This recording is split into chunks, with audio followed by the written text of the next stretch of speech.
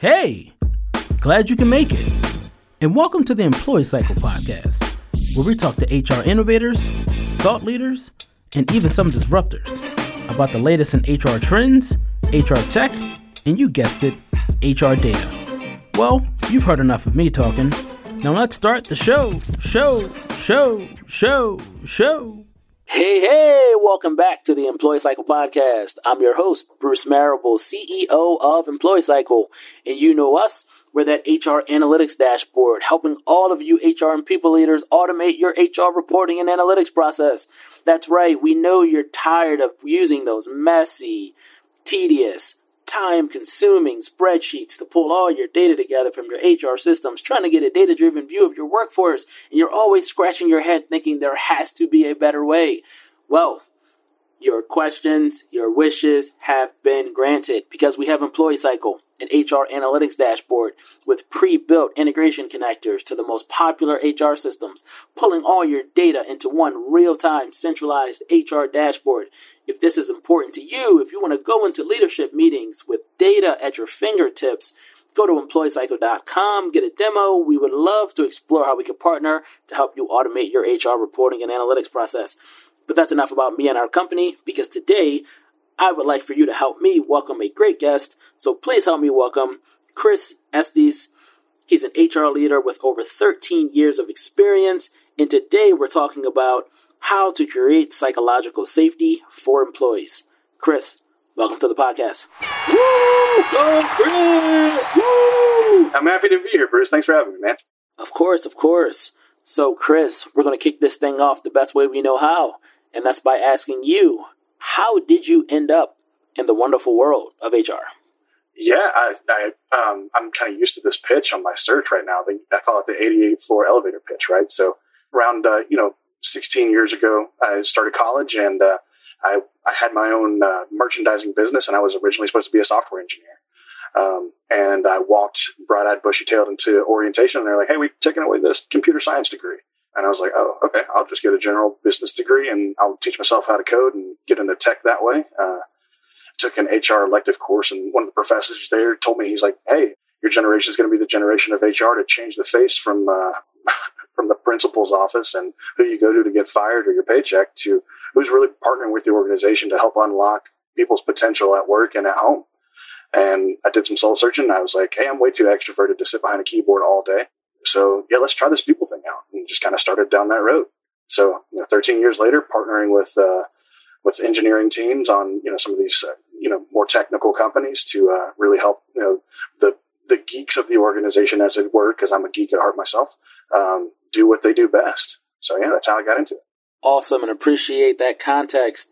So, Chris, today we're talking about psychological safety for employees. I have to ask, what is psychological safety? Yeah, so, psychological safety is somebody's ability to commit and kind of put themselves out there without fear of failure or humiliation or retribution if they don't knock it out of the park 100% of the time. It's kind of missing in the workforce a bit, I think, because in part we are kind of socialized into trying to get it right 100% of the way every time.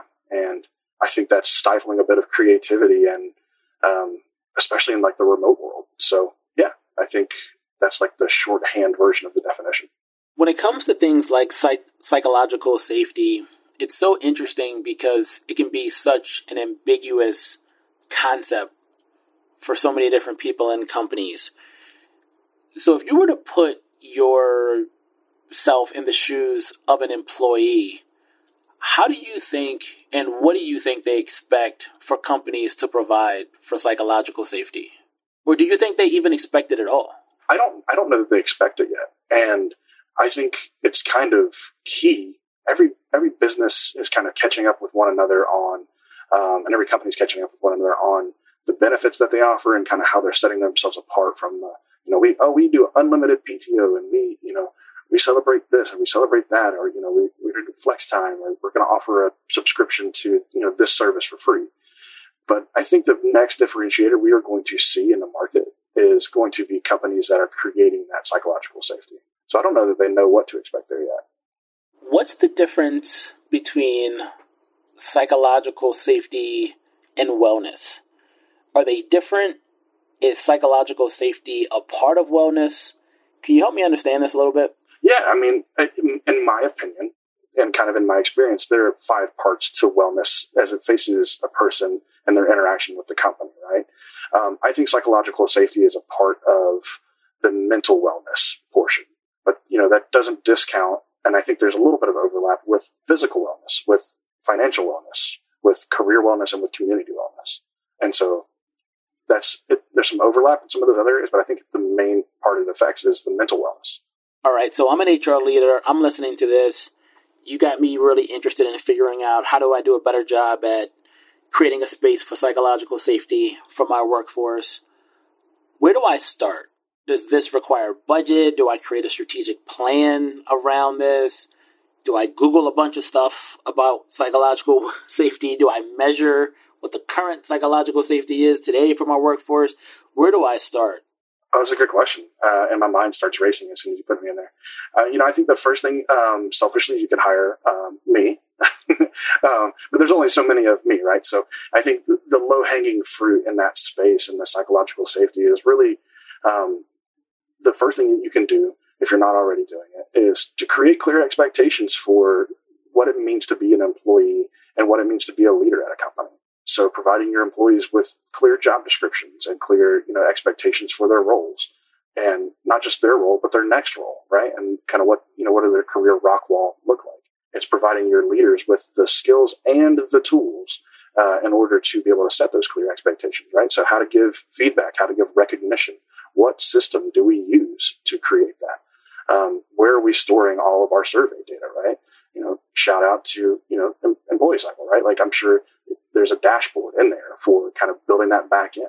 So measuring what you expect and setting your expectations. So coming in, setting those expectations, being clear about it, and then kind of coming back. And if you're not already doing them, you can measure that with your own internal, pulse surveys, kind of doing an internal ENPS score, and seeing as you make some of these low-hanging fruit changes, how does that affect the wellness of the organization, and asking some of those questions. I think that's where I would start. When it comes to understanding where employees are around their psychological safety, and now we're getting a little into the weeds, but what kind of questions teases this out? Because I'm sure there's so many things you could ask that may or may not really get to the root cause of how much psychological safety is in your current workforce. So I'm curious, if I'm trying to really understand where we are as a workforce around this concept, what kind of questions should I be asking? Yeah, I think the first kind of thought that comes to mind, and it kind of aligns with the reference to like the Gallup Big 12 questions, right? It's one of the easier ones that you can use, and that one's widely available, on the internet. So one of the ones that I've seen asked in that space is, do you know what's expected of you at work, right? And, based on their answer of that, like that can tell you whether they feel safe or not, because if they're transparent about like knowing what's expected, it's great. Or if they state what's expected and it's not what's expected, then you have a disconnect from how you're communicating that. You've got that question. You've got, I think, do you have connections at work that you care about, right? So do you have people that whether it's in your team or outside of your team, of people that you are fostering relationships with? That's a good indicator of culture and psychological safety that could be missing from an organization if that's not a part of it. Remote work has really changed the way that companies and people teams, HR teams are really handling a lot of the efforts and initiatives to really take care and protect the workforce. There's so many people that have talked about the pros of remote work.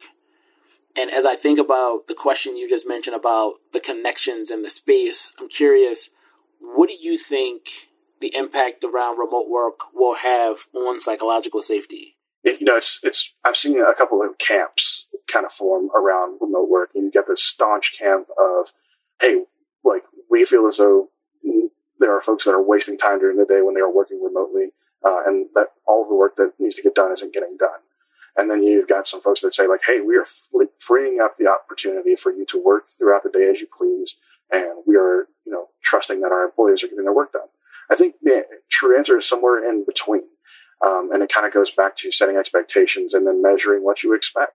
So that's one of the main ways from like a management and leadership perspective that I would say like we can really foster that out there for the remote, as far as like, feeling psychologically safe again, like knowing what's expected of you, knowing how often you can kind of go outside of those expectations, even creating a feedback loop so that you can ask your leadership to like sponsor you on this thing that you want to try, right? And then just foster that creativity. And then, for the one-to-one connections and the personal connections that are kind of happening outside of work, the company has to foster that, and it has to be set from, your senior leadership, your executive leadership down. One of the ways that I've seen that be successful is company-sponsored channels within Slack channels or Discord channels or teams that utilize the ability to kind of come and go as you can and connect, and even like creating channels that are lunch tables for people to come sit down and have a conversation, turn their camera off, but have that audio in the background to just have a sandwich during the day and talk to some of your coworkers. Maybe they're in the space that you share. Maybe they are in a different part of the company that you haven't met before. Those would be like the two different sides of the coin that I would suggest to kind of get in there and tackle it earlier on. You mentioned a few times that the leadership team and the executive team needs to have buy-in and really make psychological safety a top-down approach. But I'm curious, who should be responsible for this? And I like to ask this on a lot of podcasts because HR and people ops and everything around the role can really bleed into everything across the organization. But the question that I always have is, should HR be responsible for this? So I'm curious, what is HR's role in this? Does HR create the strategy and the foundation for this, but then it's on the shoulders of everyone in the organization to make this happen? Is it HR's job to truly own this and make this happen? What should and could this look like? I think the HR team and your people team, they're going to be the enablers, right?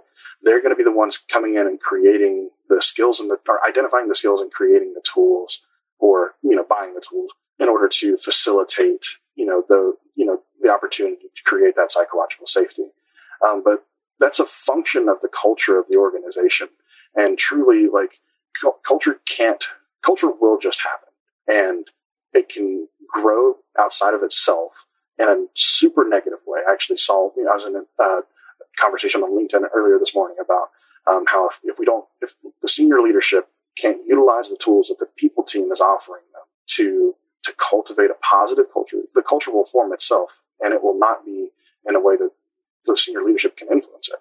And I think that could be a detriment to an organization. So I think your HR team, your people team, those are your enablers. Those are the ones setting up the skills and the tools. And then it's everybody's responsibility, individual contributor up to, CEO and even board, to kind of put a value to what it means to have that here. But I think at the end of the day, like I still stand by, you can offer all the benefits and the compensation that you want. In the coming months and years, as we get into this space, companies are going to have to set themselves apart with this particular, feature of an organization, if you will. Awesome. And then last question, anytime someone is going after a new effort or a new initiative, they always have questions around what can they potentially avoid that someone else has learned from, or how can they learn from someone else's mistakes?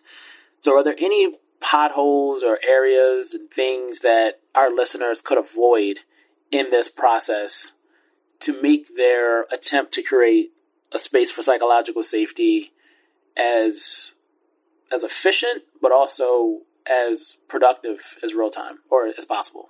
Yeah, I mean, if you're a people geek like me, it's easy to come into this perspective, especially like having your eyes opened to it, with your people guns blazing, right? And come in and be like, oh, we should, it's the cutting edge trend, and like we got to get ahead of it, and all these things, and come in and kind of set that apart. I think coming in with a measured approach and showing some excitement around it and creating a business case for it, right? I mean, it's a business and money talks. How can we show the leadership of this company that A, this is the right thing to do, but then B, there is going to be a real impact to the bottom line, and getting those partnerships early. And, from our people team, there are always parts of the organization that gel better with what we do, and some that don't gel as easy. And I think leaning on your expertise and your credibility and kind of building that partnership and bringing them along the journey and getting their buy-in. That's what I would say, because I being super excited about this kind of trend and this next phase of how we work myself. I have found myself getting like overly cheerleader, like, "Hoorah, let's go do this." And definitely, like, I would encourage folks to build those relationships and build a business case. Chris, thank you so much for being such an awesome podcast guest and for bringing all your wisdom and knowledge and experience around this topic. Truly appreciate it, and I'm sure that our audience learned a lot. So thank you so much for being on the Employee Cycle Podcast. Woo! Go, Chris! Thanks for having me, Bruce. So, Chris, where can people find you online? Oh, I'm on LinkedIn. You can just search for Chris Estes, MBA, or any other spaces. I'm a part-time rock star, so you can find us under Chase Stewart and the Brick Masons, or just the Brick Masons if you're looking around for some Southern rock to listen to. And outside of that, I'm willing to bet that you'll see a rising star through the HR ranks at some point pretty soon in my career. So awesome. Really appreciate that. And we'll be sure to include all your contact info in the show notes. So for everyone listening out there who enjoyed this episode as much as Chris and I did making it, please leave us a 5-star rating. Also, if this is your first time listening to our podcast, but now you're hungry for more episodes, please subscribe to the Employee Cycle Podcast on Apple Podcasts, Spotify, and all other major podcast platforms. And last but not least, all of you super awesome HR leaders out there, please continue to hire, train, and retain the best workforce possible. Thanks. Later, kids.